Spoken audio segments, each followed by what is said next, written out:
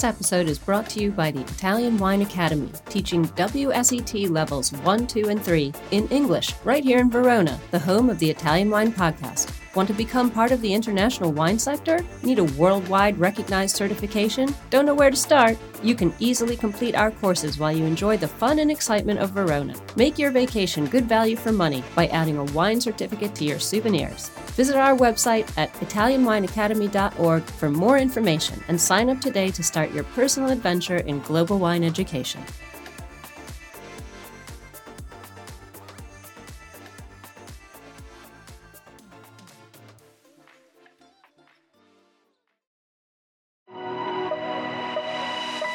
Welcome to Jumbo Shrimp Wine Study Maps. We have specially created this free content for all our listeners who are studying for wine exams. This has been a journey of development since Stevie Kim discovered Rosie Baker's hand-drawn maps on Instagram, through 2 years of work by our in-house editorial and graphics team, and now the maps are available to purchase in beta form while they undergo the final proofing and editing by our expert advisory board. It's a 3-layered project because we know everyone learns differently. We now offer the complete box set of 39 maps, this series of podcasts with the maps narrated by our crack team of wine educators, and finally, the study guide book, which will be published later this year. Our map project is in no way a substitute for the material set out by other educational organizations, but we hope all the wine students out there will find our map project a new, exciting, and useful tool for learning. For more information and to buy the maps, please visit our website at mamajumboshrimp.com. Studying Chilean wine is interesting because it is such a long country, which gets us thinking about how much variation there must be in climate in wines from the north all the way down to the south. That's more than 900 kilometers of area covered. On the map, we can see that vineyard areas stretch all the way from about 30 degrees latitude to 38 degrees latitude. And of course, being in the southern hemisphere, this means that the climate shifts from the hot and dry northerly subzones to the cooler and wetter subzones in the south. But what is interesting about Chile is that there's also tremendous variation in climate and topography from the west coast to the east coast. We see that the subregions of Chile are all organized on an east-west orientation. This is because there are lots of rivers that start in the Andes Mountains in the east and drain out to the Pacific Ocean in the west. So the wine subregions in Chile are essentially river valleys, all stacked from the north to the south. We'll talk more about the difference in climate from west to east in a moment. First, let's take a moment to talk about how the vineyard areas are classified in Chile. Here, the vineyard areas are grouped into 4 main regions, starting with the Coquimbo in the north and down to the southern region. Each region is further divided into subregions, those east-west river valleys that we just talked about. Subregions can be even further divided into zones. This is the Geographical Indication System, or GI system, that Chile uses to indicate where grapes can come from. We can also keep in mind that these designations might not actually be used. Let's move on to climate. For each of the 4 regions, there are different factors that create a climate for growing grapes.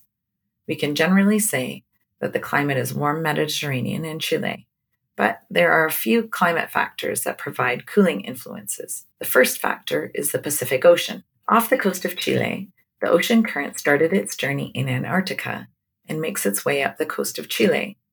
Therefore, the winds that blow from the ocean are quite cool. The next factor to influence climate is the coastal mountain range. This is the range of mountains that runs from the top to the bottom of the country, all along its coastline. These mountains are important for their role to create the climate for each subzone. That is because coastal mountains can effectively block the cool Pacific air. But in some places, there are gaps in the coastal range that allow that cool Pacific air to reach the western edge of subregions. This is similar to the coastal range mountains in California that also have gaps where cool Pacific air can penetrate inland. We'll discuss this a bit more later. The next climatic factor is the Andes mountain range. This range runs the length of Chile's eastern border with Argentina and provides cool air that drains down the mountains to cool the areas that are close to them. So here we have 3 climate factors: the cool Pacific air, the coastal mountains that can either block the cool air or present gaps in the coastal mountains for air to enter, and the Andes that provide cool air that descends downwards. Let's see how these climate factors come into play for each region in Chile. Let's first look at the Coquimbo region. Here we have gaps in the coastal mountains that allows those cool Pacific winds to penetrate vineyards on the western side of Coquimbo. And the coastal mountains stretch all the way to the Andes range, where there is cool air coming down from those mountains. So there are cooling influences coming from the east, that is the Andes, as well as cooling from the west, the Pacific. If there weren't these cooling influences, the climate would be much warmer, because here in the north, we're so close to the equator. So with these cooling influences, Coquimbo is a source of quality wine production. Sauvignon Blanc, Chardonnay, and Syrah are the main varieties grown here. The next region of Aconcagua also has important cooling influences. The Pacific air has a big impact on growing conditions here. The coastal mountains are lower near Casablanca and San Antonio valleys, so cool Pacific air can just sneak over them. And there are also gaps in the coastal mountains there that allow plenty more cool air into the vineyard areas. Morning fog and cool afternoon winds are a regular occurrence near the coast. Vineyards on the coastal areas are actually some of Chile's coolest grape growing areas. As a result of this cool area, white wines are dominant here. Sauvignon Blanc and Chardonnay are made in a cooler, more elegant style. Early ripening Pinot Noir is also found here. Next, we have the Aconcagua Valley. It lies more inland, so only its western edge is affected by the cool Pacific air. The eastern edge of the Aconcagua Valley is cooled by the Andes, and because of this, many growers are planting vineyards higher into the mountains to make more structured and elegant wines. Thank you for listening to Italian Wine Podcast. We know there are many of you listening out there, so we just want to interrupt for a small ask. Italian Wine Podcast is in the running for an award, the Best Podcast Listening Platform, through the Podcast Awards, the People's Choice. Listener nominations is from July 1st to the 31st, and we would really appreciate your vote. We are hoping our listeners will come through for us, so if you have a second and could do this small thing for us, just head to ItalianWinePodcast.com from July 1st to the 31st and click the link. We thank you, and back to the show. We now can move into the Central Valley region, where the east-west orientation of subzones becomes even more significant. Let's look at the geography of the Central Valley. There's a wide gap between the coastal mountains and the Andes. This big gap is basically a flatter valley floor. This valley floor can get very warm if there is no gap in the coastal mountains to allow cool Pacific air to enter, and the soil is fertile. So it is very easy to grow and ripen grapes on this warm valley floor. So it makes sense that this is where Chile produces the most wine. The vast amount of inexpensive fruity-style reds and whites come from the Central Valley. We see most of Chile's key grape varieties here: Cabernet Sauvignon, Merlot, Carmenere, Syrah, Sauvignon Blanc, and Chardonnay. Staying in the Central Valley, let's now move over to the eastern edge of the valley. Here we are close to the Andes foothills, and of course, vineyards benefit from that cool air that descends from the mountains each night. This makes for very different wines apart from the warm and fertile valley floor. Here, near the Andes, the grapes have cool temperatures at night, so the acidity levels can stay higher. Tannins will also develop more with a bit of this altitude into the foothills, and the fruit will be a bit leaner, making for more elegant styles near the Andes. Now, let's move over to the western edges of the Central Valley. We talked about some places that have gaps in the coastal mountains. Therefore, some of that cool air from the Pacific can reach inland a bit. We can see this happening in the western edge of the Colchagua Valley.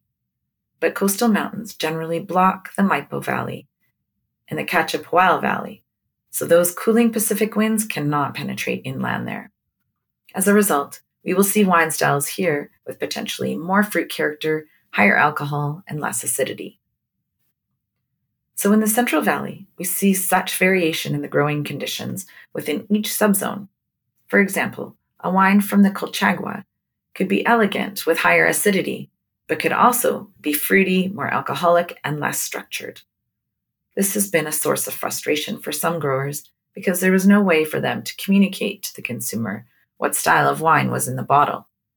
But in 2012, a new classification system was officially introduced to tackle this issue. With this new system, wines can be labeled with a designation that tells the consumer if the grapes were grown near the Pacific coast, or if they were grown between the mountains, or if they were grown in the east near the Andes.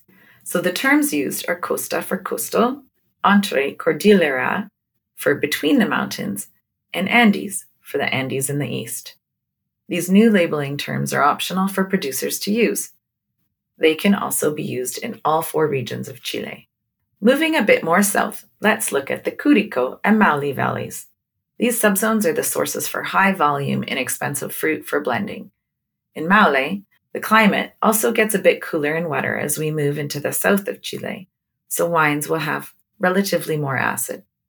This means that grape growing can start to happen without relying on irrigation, and there are pockets of very old dry-farmed Carignan, which can produce intense concentrated wines.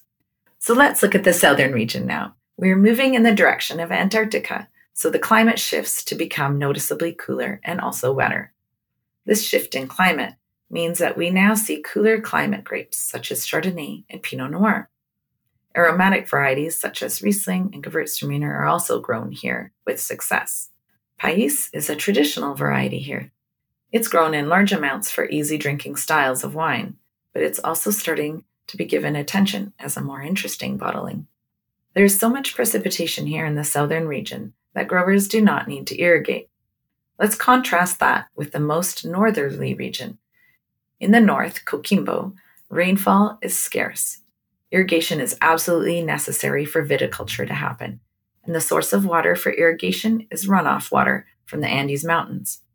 But climate change is threatening that source of water, since the snowpack is now much lower, and therefore levels of runoff are dropping. So irrigation is expensive and unreliable in the north. This is also a concern in the Central Valley. This worry about sourcing water is prompting producers to look south for vineyard land, particularly to the wetter subzones of Itata and Biobío. Let's also remember that in Chile, they are subject to the El Niño and La Niña climate phenomena. El Niño years can subject growers to unusually high amounts of rain, and La Niña years can cause drought. But since Chile's general climate is dry and sunny, grapes ripen relatively easily. This also reduces pressure of rot and disease.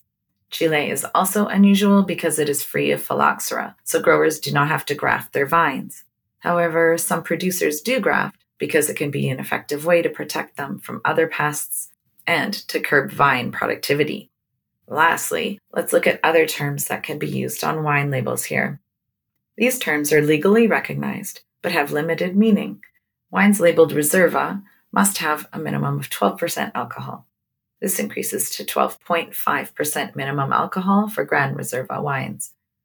Any red wines using the Reserva Privada and Gran Reserva terms must also be aged in oak for a minimum of 6 months. Some producers choose to use these labeling terms to differentiate levels of quality in their portfolio. However, the use of these terms is optional, and other producers choose to indicate varying levels of quality by designing their own labels to show this. Thanks for listening to this episode of Italian Wine Podcast, brought to you by Italian Wine Academy, offering WSET levels 1, 2, and 3 in English. Visit our website at italianwineacademy.org for more information and sign up today to start your personal adventure in global wine education right here in the heart of Verona. Remember to subscribe and like Italian Wine Podcast and catch us on SoundCloud, Spotify, and wherever you get your pods. You can also find our entire back catalog of episodes at italianwinepodcast.com. Chin chin!